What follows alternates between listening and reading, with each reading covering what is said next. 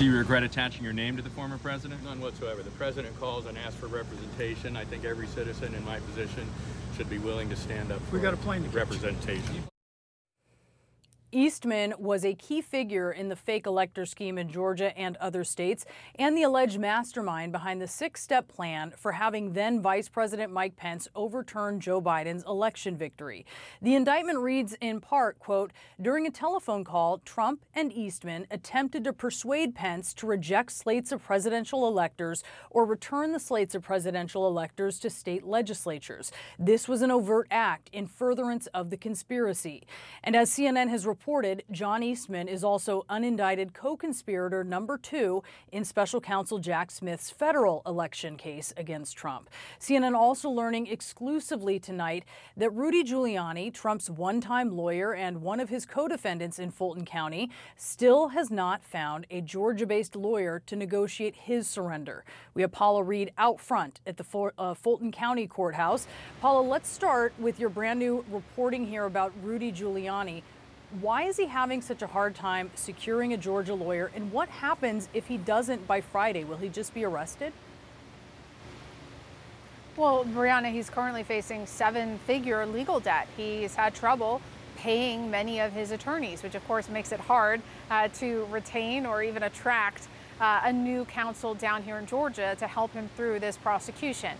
We've learned, though, that former New York Police Commissioner Bernie Kerik, one of his longtime closest friends, has agreed to sort of help him through this. Now, Bernie Kerik is not an attorney, but he does have extensive experience in the criminal justice system, both as a police commissioner and also as a defendant. He was convicted and then pardoned by former President Trump, but he's helping Rudy through this, reaching out to lawyers here in Georgia to try to get someone who will agree to represent them. But Brianna, as of now, all Rudy needs is someone with a Georgia law license who's willing to just sign a bond agreement so that Rudy can go and surrender. Now, this doesn't have to be a long-time relationship, right? This is not going to be permanent representation.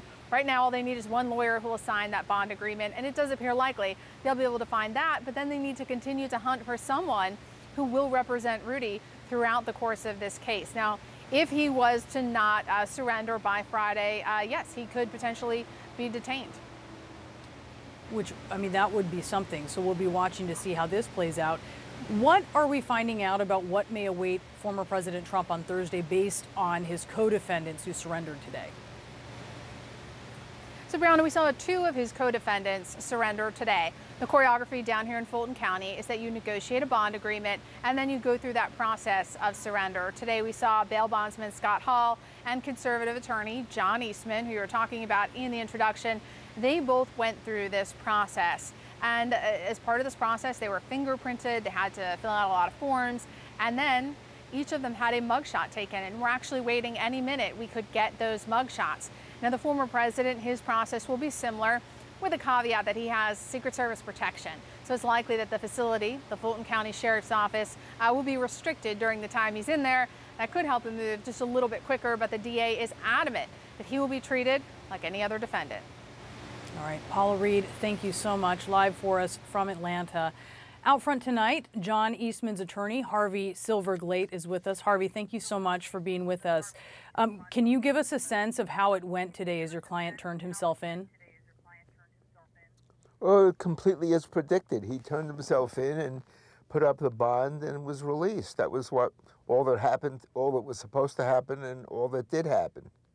He had a mugshot taken. Any other details you can share with us about the process? No, it was completely unremarkable. Eastman made clear in his comments today that he still believes the election was stolen. He is very loyal still to President Trump. Why is he confident that Trump will not hang him out to dry and try to make him the scapegoat for these alleged crimes? Well, remember that Eastman is unique among all these defendants. His role was 100% that of a lawyer, trying to come up with creative ideas that push the margin of the law in order to reverse the Electoral College count. So he's unique. He is on trial for being a lawyer who is coming up with creative ideas. He is unique, and he doesn't. And of course, Trump might say he relied on Eastman's advice, because he did. Eastman was his lawyer. So I wouldn't call that throwing anybody under the truck. So, I mean, he certainly is making the case that he was unique. Today, your client said he was targeted for, quote, zealous advocacy on behalf of his client, something that attorneys are ethically bound to provide.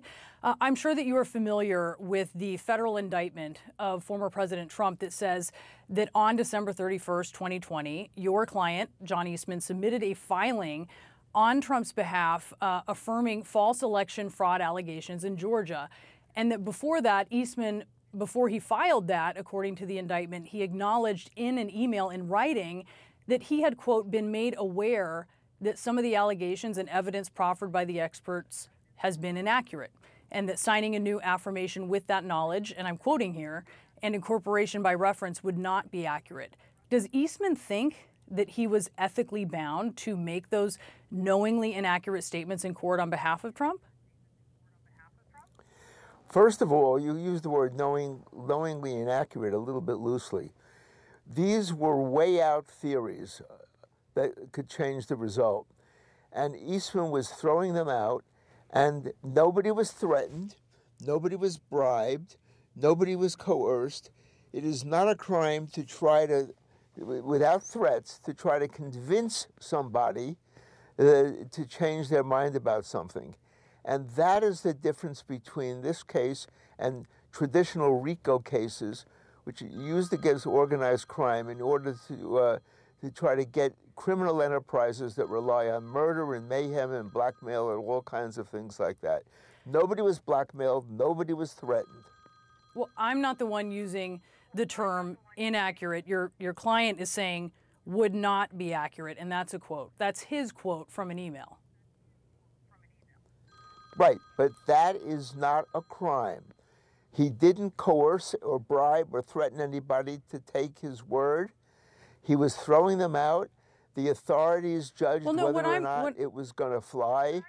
Harvey, just to back up a little bit here, I'm talking about the fact that he was submitting in court a filing that he had prior to that admitted would be inaccurate. So if this was an inaccurate filing, a judge can hold a contempt hearing. This is not a case justifying a racketeering indictment. If he was inaccurate, that could be taken up in contempt hearing. It could be taken up in a bar proceeding. But this is a gigantic RICO thing, which is trying to put on Eastman's lap everything done by everybody else. And I'm not saying everybody else committed a crime. I'm agnostic on that question. I'm only interested in Eastman. Well, I mean, you're a lawyer. Do you knowingly make false statements in court on behalf of your clients? Because this will be up to the court to determine how significant those statements were and what the charges would be for that. I mean, that is what we've seen from the DA. Would you make false statements knowingly? No, I never have. I consider myself in a vulnerable position. I'm a civil liberties and criminal defense lawyer, and I dot my I's and cross my T's very carefully. But that doesn't mean that if somebody is less careful, that they've committed a federal or a state RICO offense. So I do want to ask you about the federal case in this, because he is right now the unindicted co-conspirator number 2. In that, we have the D.C. grand jury still meeting. I know you're watching that as well. Do you expect that Eastman is going to be indicted in the federal case? Do you have any reason to believe that he might be in the clear? Well, I'm sort of puzzled that he's an unindicted co-conspirator. An unindicted co-conspirator could be indicted at any time. My suspicion, I've become a little bit of a cynic in my 50-something years of doing this work, is that the feds are going to approach us hoping to turn him into a witness and saying that they're going to indict him if he doesn't turn into a witness. Now, if you and I engaged in this conduct, it would be a crime. It's called extortion. When prosecutors do it, it's par for the course. The same is true of plea bargaining.